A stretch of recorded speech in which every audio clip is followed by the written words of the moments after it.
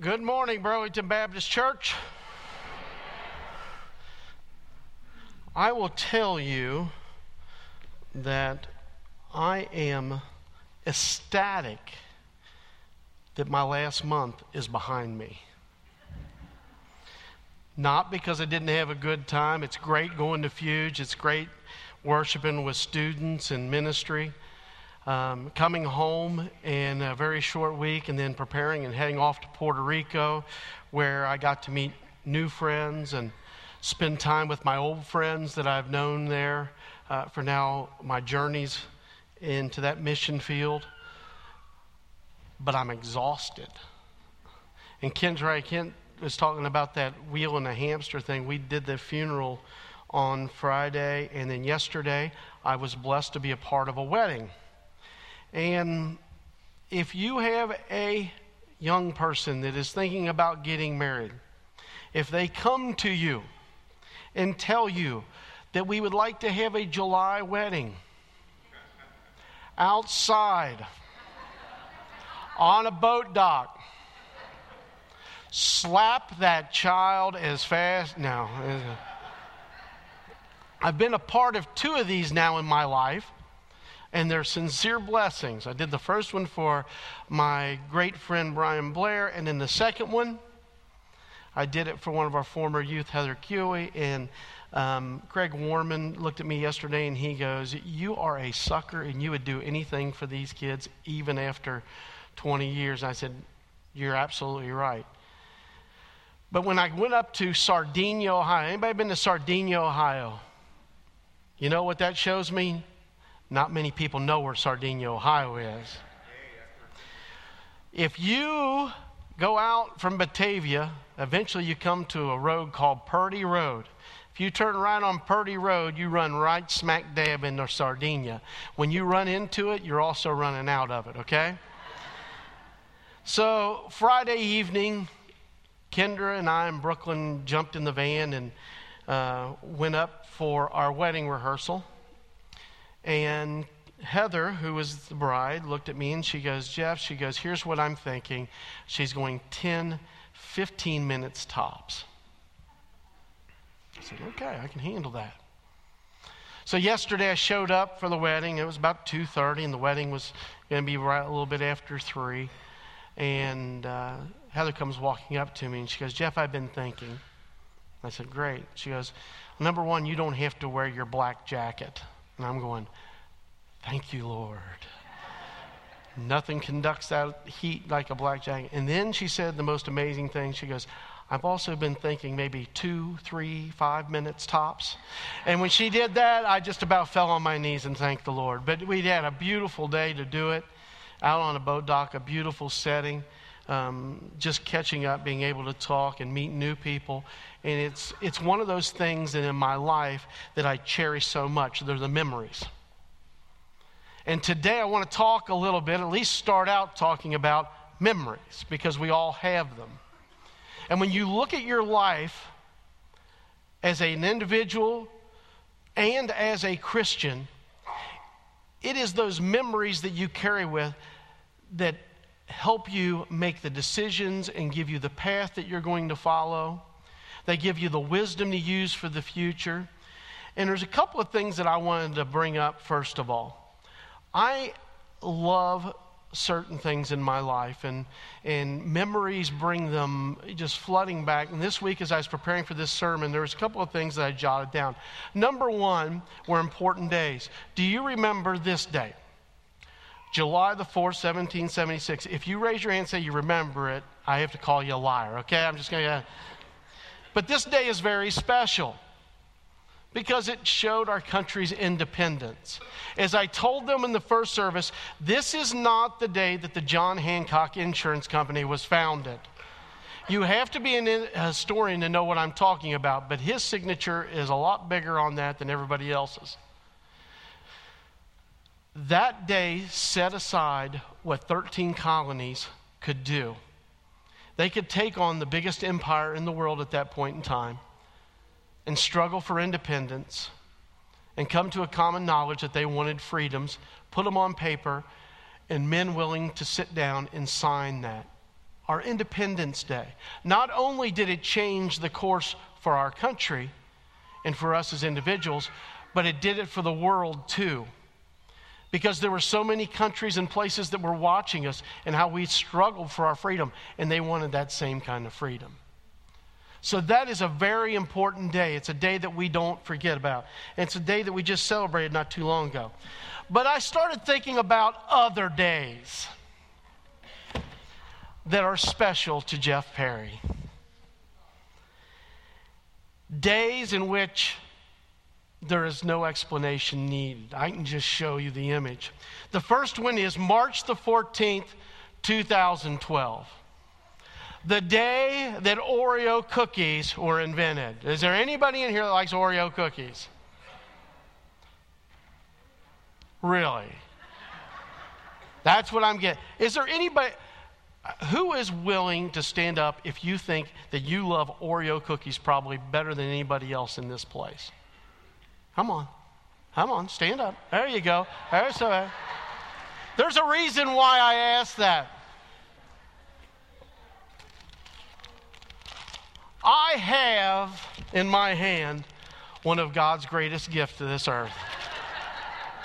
If you don't understand how much I like Oreo cookies, let me give you my side profile. There's a couple of things you don't know about Oreo cookies. Number one is this, that last year they came out with birthday cake Oreos. Did you try those? Those were pretty good. And now you can't find them anywhere. The second thing I want you to know about Oreos, and I learned this at the age of 17 years old, on a farm in Kenton County with 3 guys that were frog gigging at night, that if you take an Oreo cookie and you take the white stuff and you place it in a fire, it will burn. You may never eat an Oreo the same way again now that you know that the white stuff was flammable. I didn't know that, but we got it to burn that night. But Brett is my running person. Stand back up. See that man right there? He was the first man to jump up. He is willing to admit, I'm giving him a package of Oreo cookies.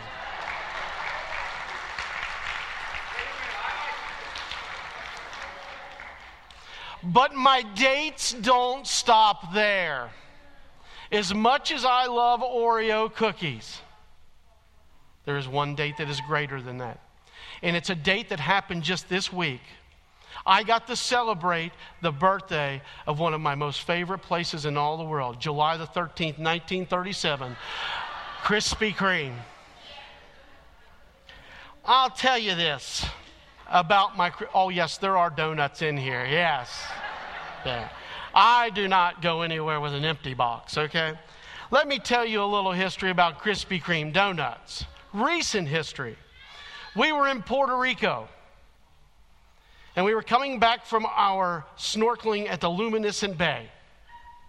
And we're traveling from the lower part of the island back up to San Juan. And as I do, I'm just sitting there daydreaming, and the road comes to a fork. And if I go to the right, I head back up to San Juan. If I go straight, I head into Ponce. Well, Jeff was daydreaming, and he went straight into Ponce. And just as soon as I did it, I knew it. I said I should have gotten off, and I was getting aggravated at myself. And then the light of the Lord appeared. I looked over on my left-hand side, and there was a brand new Krispy Kreme store they had just opened. And the hot light was on. Praise God. So we had to make a U-turn, and I told the kids, and I've told them this, and I promise them, I am telling you the truth. I'm in church. May the Lord do whatever he wants to do with me. I did not do that on purpose. I believe in divine intervention in every part of my life. And Krispy Kreme is a divine intervention. I don't know if you're aware of this, but we have one again now in our area. It's getting a little bit closer. They just opened one up on Beachmont Avenue. The day it opened, I was there. This weekend, I've been there twice. First time was for me. I got mine, the chocolate covered with the frosting in the middle, awful, awful good. And then yesterday I was thinking about you guys when I picked up a couple of dozen for out there and for in here in the service. So I've got a question. Who really likes Krispy Kreme donuts? Oh my gosh.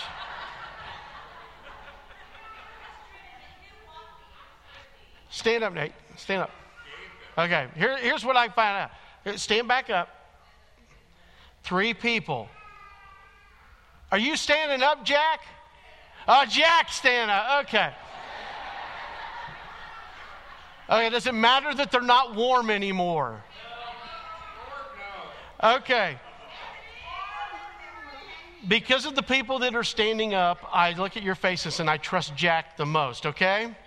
I am going to send Brett back with Jack, and then you guys meet out in the foyer and you split this dozen donuts, okay? That's the only fair and Christian thing I can do. And don't come to my house because I haven't eaten all of mine yet, okay? So take those back to Jack, and you make sure that you see Jack. Jack, you'll share, won't you? Yeah, thumbs up. There we go. Memories are great. I can remember where I had my first Krispy Kreme donut. I had just left Seminary Village in Louisville as a 16-year-old guy. I had slept on the lawn of a cute girl whose father was in the seminary, and I was heading back out to camp, and they were selling them at the intersection there in Louisville. And I remember I pulled up, and I was starving to death, and I didn't know what the guy wanted. I gave him $4. He threw a dozen of those things. I popped one of those in my mouth, and I said, "There is a God." Memories are the things that drive us. They're the things in our life that are precious to us. There's other things that are in our memory banks that are even more precious to us and a little bit more serious. One of those is this: the date that all 3 of those children were born. Brett has a special story because I made Kendra hold her contractions until the Kentucky game was over. True story? True story. I said, "I can't go right now. Game's winding down." That doesn't play out well. But I'll tell you this about that picture when I look at them. If you've taken those 3 children, please bring them back to me, because the 3 I have right now are killing me. I mean, they are not my children. Look, Brianna and Brooklyn and Brett smiling on all they do is aggravate each other now. But that was a special day, and I will always remember that. And I'm sure you have days like that that are special for you. I remember my wedding day. I was smart enough not to put my wedding picture up there. Yeah, and she's shaking her head, yes, you don't do it. Both of us had perms. Did not want that to be seen. And if I'm lying, I'm dying, but I'm telling the truth. My perm was better than yours, but that's the point. Anyway, special days. But the one day that I cherish happened in the month of March, the 20th, 1977. And it was the day that I was sitting second pew while my father was preaching. It was following a revival service that Jesse James Beal had done. And Jesse James had got done preaching, my dad was standing up in the front, and I finally unclenched my hands from the pew and opened up, and I said, "I've got nothing else to lose. I got to try this." It was the day that I accepted Christ. It was the day that my life began to be in Christ. And the verses of Scripture that we're going to share and look at today, you might have heard them all. I hope you have. I hope they're common. I hope they're buried in your heart. So in times of struggle and need, in times when you're sharing your love of Christ with somebody else, these are the verses that you refer to. But every one of them is pertinent to all of us, whether we're Christians or not Christians. Whether you have faith in Christ or whether you don't, because they speak to the root of what God had a plan for all of our lives for. And that is for all of us to be in Christ. The first verse of Scripture comes up is Romans 6:23. And it says, "For the wages of sin is death, but the gift of God is eternal life in Christ Jesus our Lord." Raise your hand if you heard it. Good. When I read that scripture, I know it means something different to me as I've gotten older. Because there's this term in there, it's called wages. Now, every one of us can probably go back in our memory banks and we can think about the wages that we've made. So, this is the point of audience interaction. I just want you to yell out some of your first wages that you actually got, your first real job, what your wages were. $1 an hour. $2.25. $3.10. Anybody else? $6. 45 cents. You win because Sandy in the first service said 50 cents is what her first was. You're the lowest so far. Anybody else? Anybody else still think their wages are low? Yeah. 29 cents. And when you think about it, at that point in time in your life, that seemed like so much, didn't it? When you looked down at that, you sat there and looked at it. I told Brett this one day. I said, I used to work on the farm and Dad would pay us off, usually in love. But every once in a while, he'd give us a $5 bill for putting in 3 days' work of putting in hay. And my grandmother would take us down to the Madison for the movie. And it was always a Walt Disney flick. We'd always stop at Ben Franklin's in Latonia because she did not like to buy the movie theater candy. She thought they were trying to rob us. And we would always eat dinner at White Castle on Madison Avenue, right across from the Basilica. And I would take 80 cents of my money, and I would walk into White Castle. And the deal was that if we bought our food, my grandmother would always buy our drinks. And it was always cream soda for some reason. So I had a Bart's cream soda, and I'd take 80 cents up, and I would say, can I please have 8 White Castles? Oh, if we had a time machine, we would all weigh 300 pounds, okay? Or we would be dying of congestive heart failure, one. And I'm sitting there thinking about all these times in life when that money was very dear to me. And wages are the things that drive the force. If you listen to what's coming in this presidential election, you're going to hear it talking about it all the time. Minimum wage. Because they know it hits people where it is. But as we look at that verse of Scripture, I see the word wage, and I understand this from my Christian side. That without Jesus Christ, a person is going to be paid off in the end. Number one is we don't know when our end is going to take place. But the wages of sin is death. And it manifests itself in life today when you see people struggling. When you see people that are fighting against the current, when they can't keep their head above water. Basically, when they don't have a relationship in Jesus Christ. Death sometimes is a long and drawn-out process. And I think about that when I'm talking with families that are dealing with people in their lives that have addiction problems. That it doesn't happen really quickly and it drags out. So as I read that scripture, it puts me in light that I want to be on the Christ side of the wages. I want everybody that I come in contact with to be paid off with eternity. Not heaven, but eternity.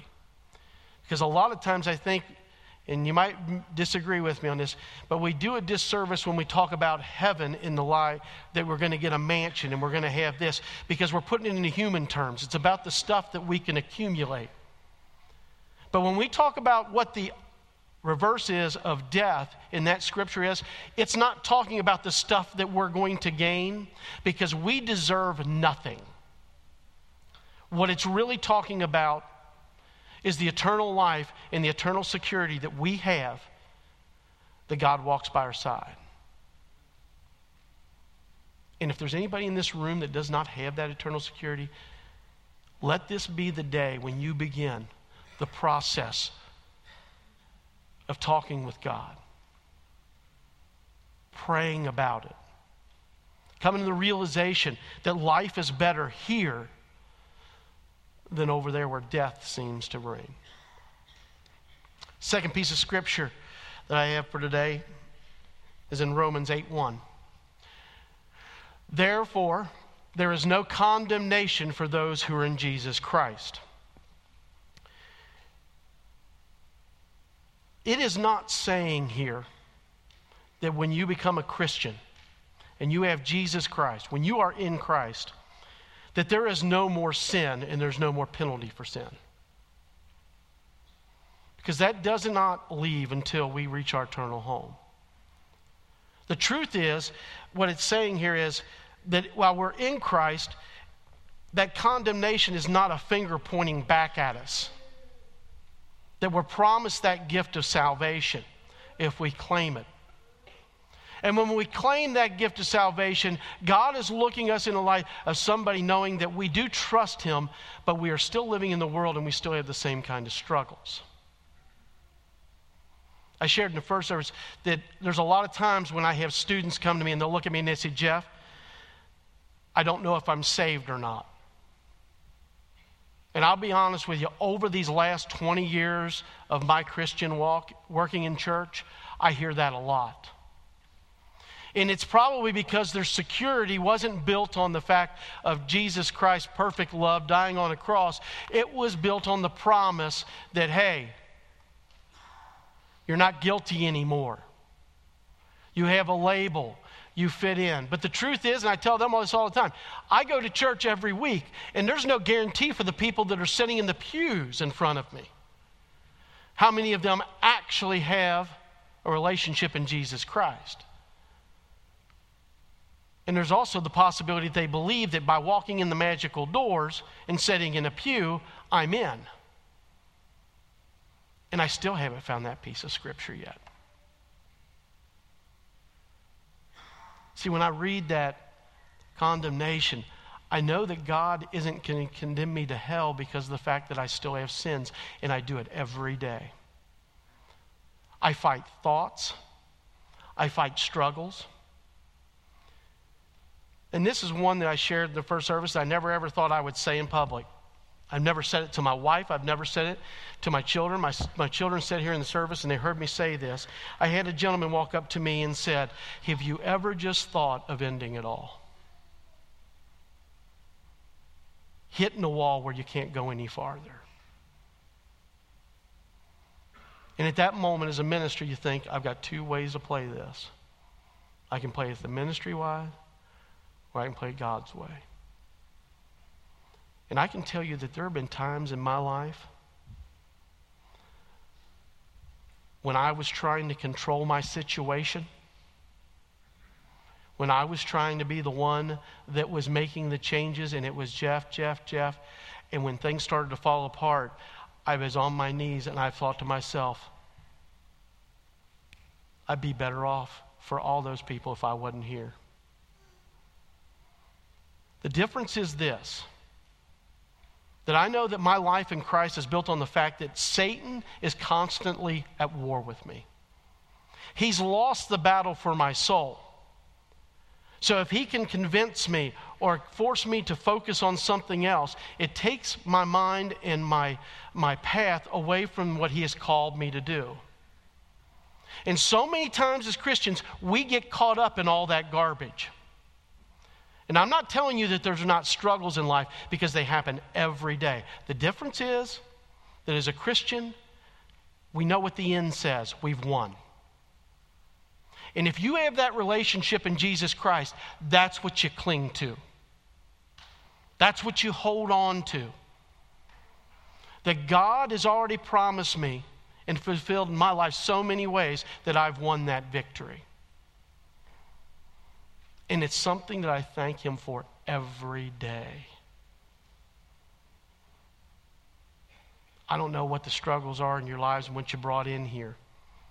I'm just telling you that being in Christ allows me to have an option to deal with that stuff.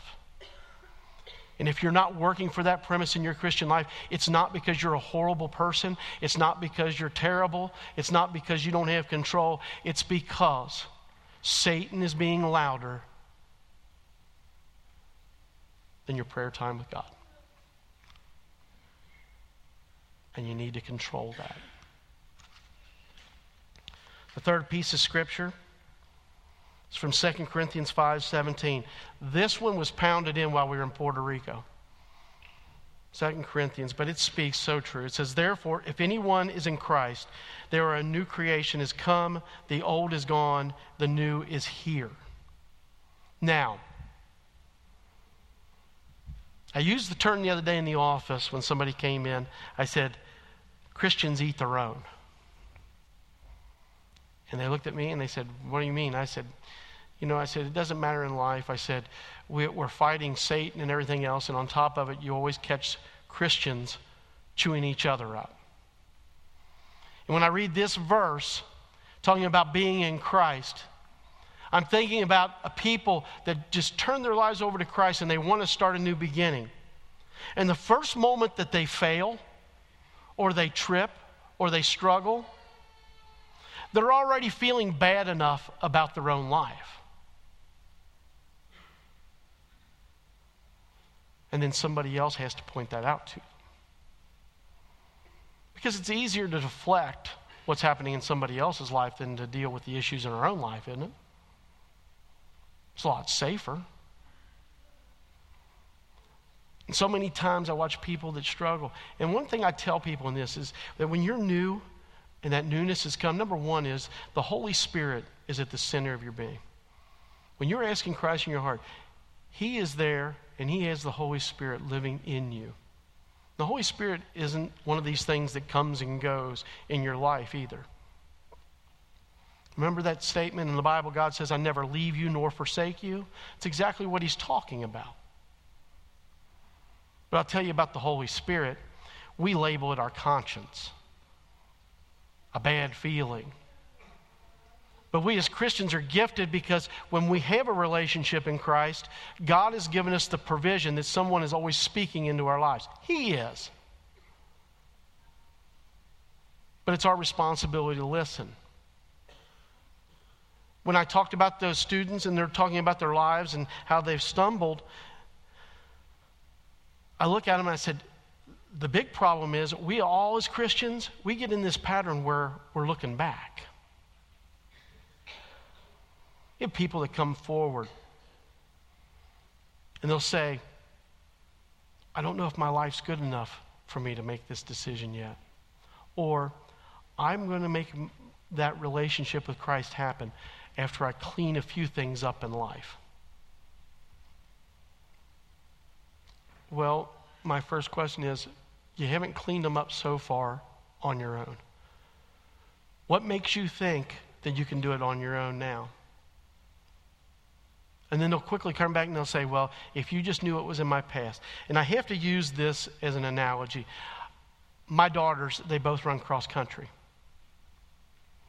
And when over the years as they've run cross country, I don't know if you've ever been in a cross country meet, but you got idiot parents like me that you start a watch for them when they take off flying, and then you run all over the course. The parents run farther than the runners do, okay? And you go see them at certain points of where they are in the race. And you're calling out to them what's going on. Not the places necessarily, but times and how they're doing. And if you can look in their face and you see them struggle. It's funny. Remember those three angelic faces. The two daughters, they don't look at Father the same way. Brooklyn doesn't like to have me on the course because she knows I'm going to yell at her. Brianna doesn't like the fact that I yell at her, but every time that Kendra offers to be the adult, she goes, oh no, I want Dad out there. Which makes me feel good because I know that's going to be a good, stressless day for me. I'm going to get it yelling out of my system and it's going to be great. But in a cross-country race, the one thing that I always yell at my daughters, don't look back. Because it doesn't matter where you are on the course. If you've had a bad start and you see people running in front of you, you've got to keep your eye on the prize. You've got to keep moving forward. If you're sitting there looking over your shoulder, you're also causing yourself to slow down Not only that, but you're seeing the people that are catching up to you. You get a little bit more discouraged. It's exactly the same way in our Christian walk. That when we come to a relationship with Christ and He's at the center of our lives, quit looking at your past. And it is easier for me to sit here and say it than it is to do. And if it takes you your whole life leading to eternity, work on that. Because I get so tired in my own life when I realize the fact that Jeff hasn't moved as far as he needed to in this direction or in that direction just because of the fact that I'm worried about what happened back then. There's absolutely nothing I can do about back then. So my encouragement for you in this scripture is move forward. Keep your eye on the prize. Keep your eye on that cross. You know, in 17 years, well, it's going to be 17 years this fall. 17 years of walking into this sanctuary. The one thing that has always brought joy to my heart when I walk in those doors, and the first thing that I always look at is that cross. A lot of us, though, we get caught up in the fact that the only time we see the cross is when we walk in those doors. In your everyday life, that cross needs to be before you. It needs to be the reason why you're pushing on. So don't look back. Don't let Satan keep reminding you of those things in your life that keep pulling you down. Yes, the memories are going to be there, but at the moment that you find the ability to give that over to God, the faster and more effective that you're going to be in your relationship with Christ. Next set of scripture is this. It's Ephesians 2:10. It says, "For we are God's handiwork, created in Christ Jesus to do good works, which God has prepared in advance for us to do." This last week when we were in Puerto Rico,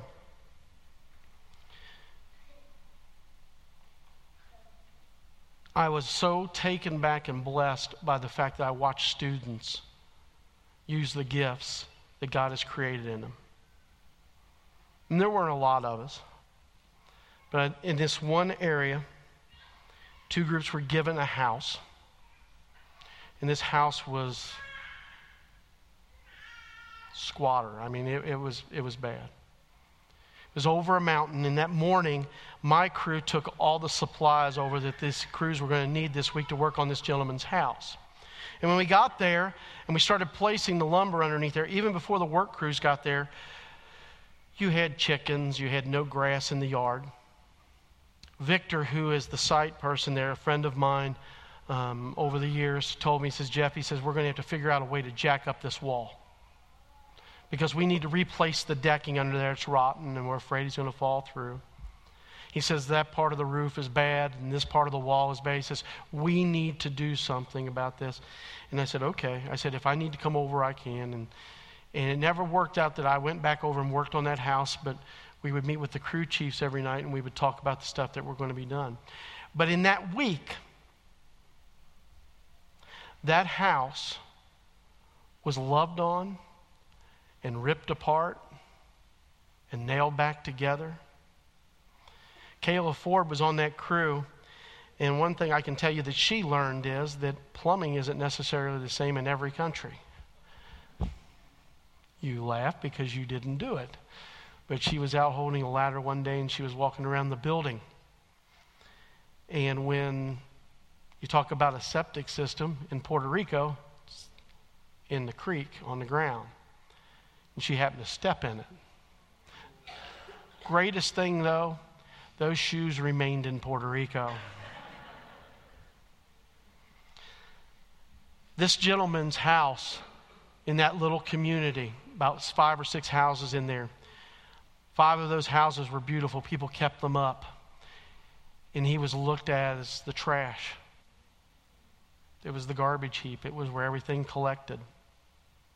In that one week, those students poured their life into that house and into that man, loved on him, shared Christ with him, replaced it, painted that house.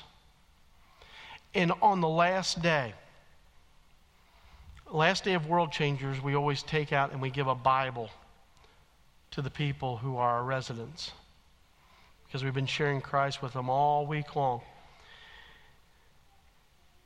And the adults that were on the crew came back and said, you would not believe it, because all of a sudden, all those neighbors came to his house. And they were sitting on his porch.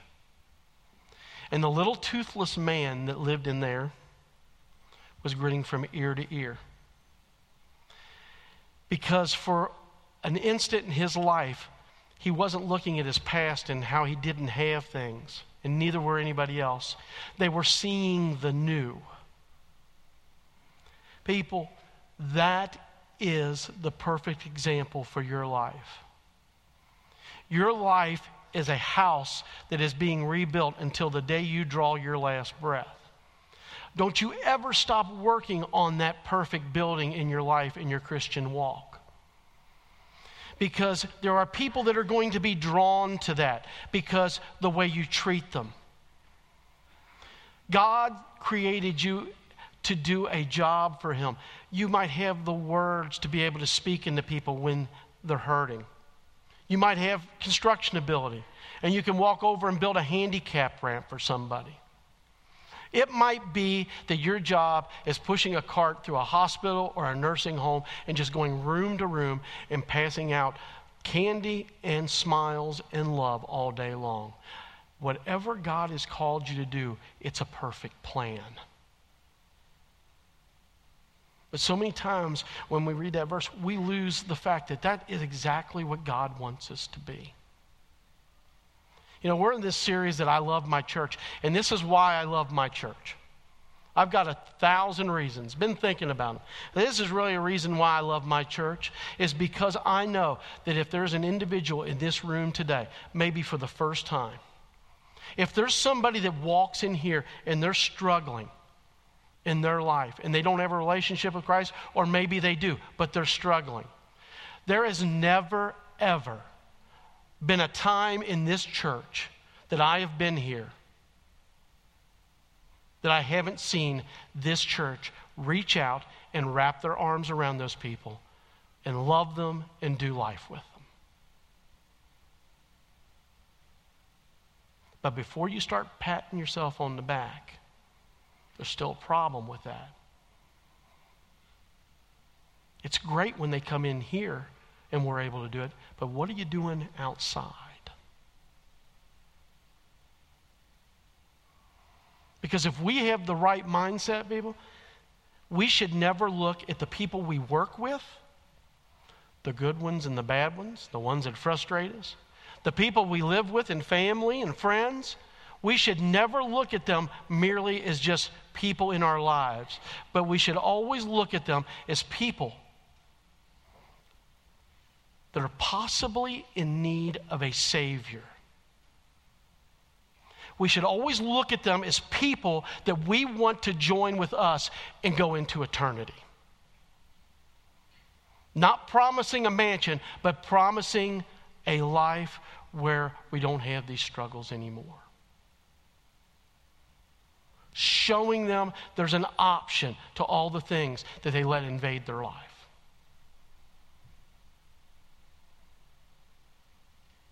The other thing I love about this church is when somebody like me stands up here and says that, I always know, because I can see in your faces, there are people going, I'll take that challenge. I'll go to work tomorrow and I'm going to look at somebody, this person absolutely drives me nuts. I'm going to love Jesus down their throat, you know. And that's the way that we need to be as believers. We need to understand that in Christ means all of it. What a perfect design for us all to be able to live on this earth. The last scripture is this, Philippians 4:7. And the peace of God, which transcends all understanding, will guard your hearts and your minds in Christ Jesus. Simply put, being in Christ leads us to the point where God says, you might not understand it right now, but my son came to die for you to give you peace. You might not understand it right now, but all those questions you have for me do have an answer. You might not understand it right now because you're going through something in your life and it just seems like it's the one thing, but Jesus Christ offers a path. And God, guys, let me be very honest with you. Being a pastor of a church, doesn't matter what role of pastor you are, I am very weary of anybody that stands up and tells me they got it all figured out.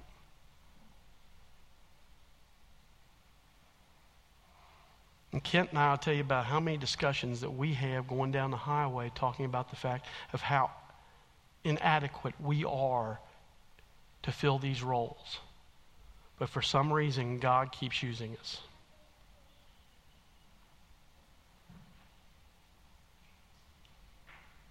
And that's the way He wants to be in your life. So today, if you've walked into this place and you feel like, I can't be used, you're wrong. You have a specific purpose. You have a divine plan that was ordained by God, the guy that created the universe. God keeps this big ball spinning. If that's not amazing for you, I don't know what is. If you walked into this place and you said, you know what, I don't know where I am. Jeff, I'm a Christian, but my focus hadn't been on doing what God wants me to do, and I need to bring that focus back in. You know what? We have an altar up here, which is open all the time for you to come up and pray. Give it to God. Don't walk back out the same way you came in. If you're honest with yourself and you say, Jeff, I don't know where I am today. I don't know whether I have this relationship or not. Come up here and talk. Like I said, you don't go through this journey by yourself. And if today is the day that you create that special memory, like I did back on March the 20th, 1977, and it's the day that you know you need to have Christ that's in your life, come up here and let me pray with you, celebrate with you. Because you have so many people that love you and they just want to tell you your life is worth it. Don't let Satan speak louder than God.